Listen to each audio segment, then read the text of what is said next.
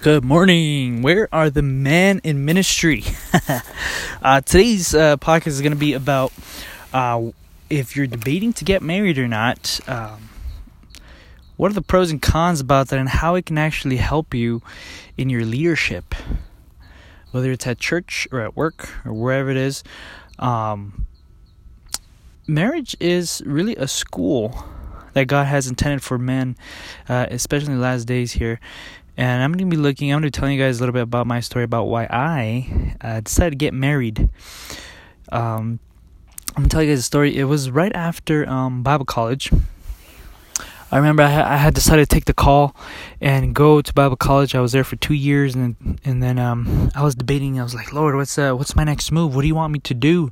I feel like God is preparing me for something, and I'm just listening to His voice, waiting for guidance, waiting for me to take me, show me my next move, because that's literally what He did up until that point. He told me exactly where to go, when to do it, and that was by being close to Him through prayer, through studying Scripture, and through being in tune. So I was at that point in time where I was like, Lord, what is my next step? What will you have me do? And I remember one of the things that was being talked about a lot at that time was women's ordination. And, there was a lot of study going on. I remember studying it thoroughly. And it was actually God spoke to me through that. And that's what I'm going to be sharing with you today. And it's actually found in 1 Timothy chapter 3. And kind of how God showed me what my next move was going to be. And this is found in 1 Timothy chapter 3. And it says in the first verse, "This is a true saying, if a man desire the office of a bishop, he desireth a good work." So a bishop, is pretty much like a pastor or a shepherd nowadays. But he showed me how this context of being a man, desiring to be a person of spiritual leadership, is desiring a good work.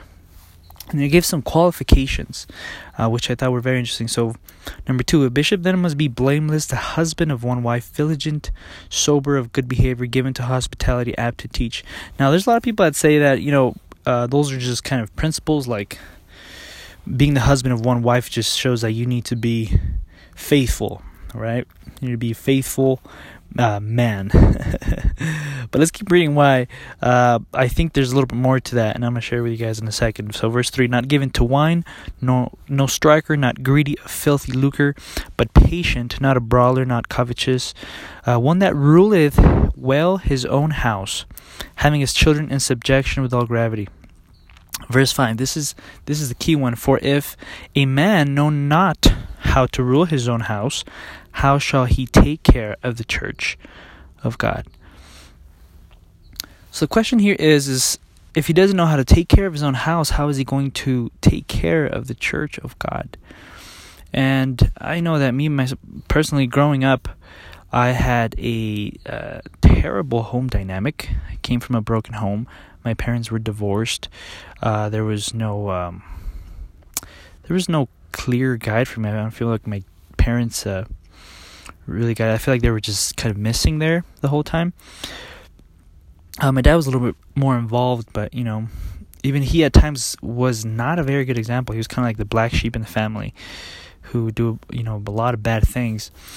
And so I kind of grew up without having a strong family dynamic. So growing up and realizing this, I knew that, number one, coming to a place where I get married is going to be difficult. Why? Because I have all these problems, all these issues.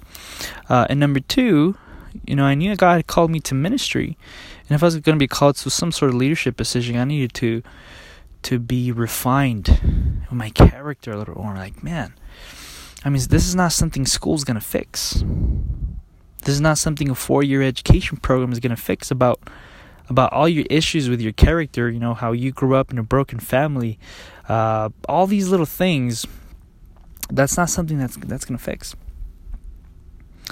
But notice how it says, how shall he take care of a church if he does not know how to rule his own house? And so I realized that having a family, getting married and having a family, obviously married to the right person, is an opportunity for you to grow in your leadership. It basically says here, if you can rule your house well, if you can have a good marriage and rule your kids properly, then that means that you have a fighting chance with the church.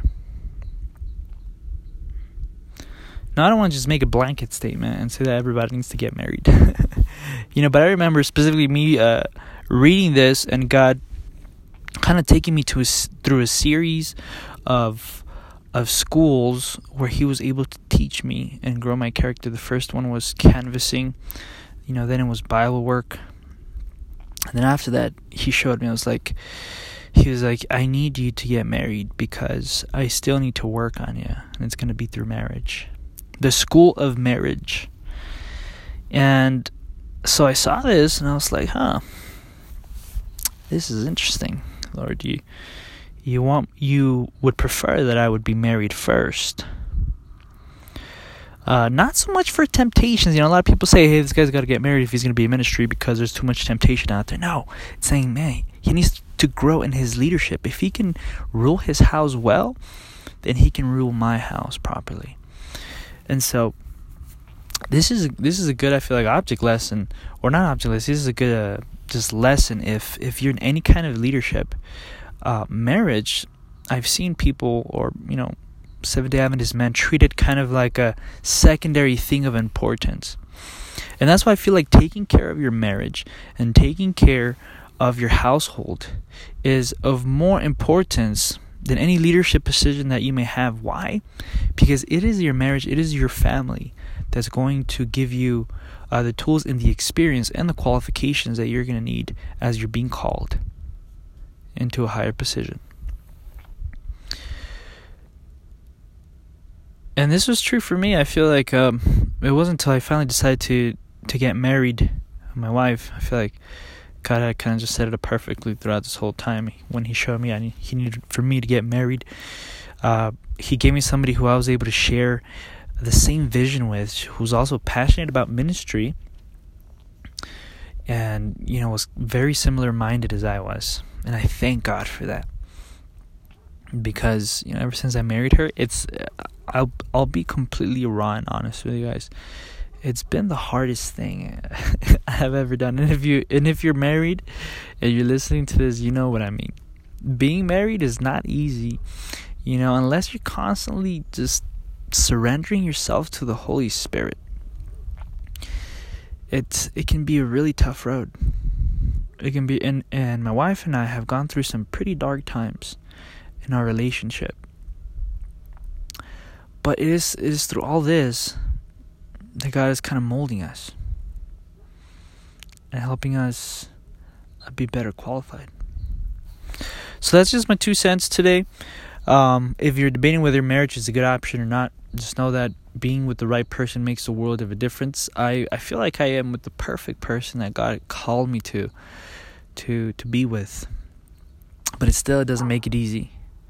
So if you marry the wrong person, whether she's done church or whether she's going to be a hindrance to your spiritual life, just keep that in mind, that marriage is already hard. You don't have to make it harder on yourself. Sometimes men like to fall behind a woman and be reactive to them. I've seen that too. And so another quick thing I wanted to share is that one thing that being married has taught me is that your wife really wants you to lead her spiritually, physically, emotionally, and to be that leader in her life, one that leads her to Christ. And so that requires a lot of proactiveness. I was sharing this concept with my father because he actually has this idea that most women are bad.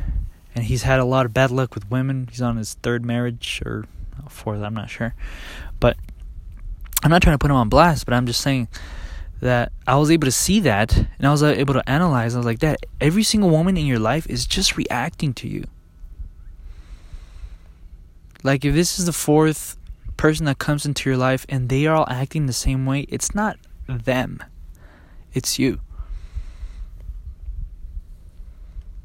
And I heard this analogy once about being married, or being in a relationship, and how the woman needs to be free and needs to run freely like the river, and it actually has a lot of power to just wash away things, but you need to be like that rock right in the middle of the river, just being stable and balanced, and always having that unconditional love for them, because sometimes I feel like they test you to see if you really love them.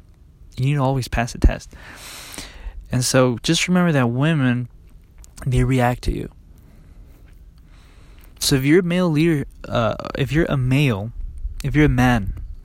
in the church today and you're married, and you're having problems in your marriage, like at one point I felt like I was having a lot of those, just remember that women want a leader, and that they will react to you positively if you stand your ground and love them unconditionally. I feel like the whole feminist movement has been a hot topic, especially in our church, with all the controversial issues behind women's ordination. And one thing that I told my wife, I think she used to be heavily influenced by those things. And I told her one day, I told her, she was actually making an argument about, submitting to man and blah, blah, blah. And I told her, hey, if you're a woman and your husband loves you unconditionally, like Jesus is supposed to love the church, then women wouldn't have a problem submitting to that man, to somebody that they trust, somebody that knows that is looking out for their best interest. And it's a lot harder said than done. I'm gonna say, guys, it's not easy sometimes. Always keeping your ground and being that constant in her life. But God wants you to be like Him. Jesus is our husband. And that is one way that we can be more like Jesus, is literally through the family relations. He can mold you. He can bless you. He can uplift you. But it does take a process, and it does take a beating. If you're a clay, you're in the potter's hands, and it's gonna be tough, and it's gonna hurt, and it's gonna be painful. But take this opportunity. And I know if somebody's out there maybe struggling with their marriage as an Adventist man, everybody struggles with this. Even pastors. They're under so much pressure sometimes that they don't know how to nurture their relationship, or just a leader, or even just an Adventist man struggling in his marriage. I'm asking you, I'm begging you, submit to Christ and do that faithfully. Be loving, and your wife will be able to follow. Like I said, it's not easy, but that's what God requires of us. So let me know your thoughts, guys. If you guys have any thoughts about this podcast, I would love to see what your comments are. God bless. Have a good day.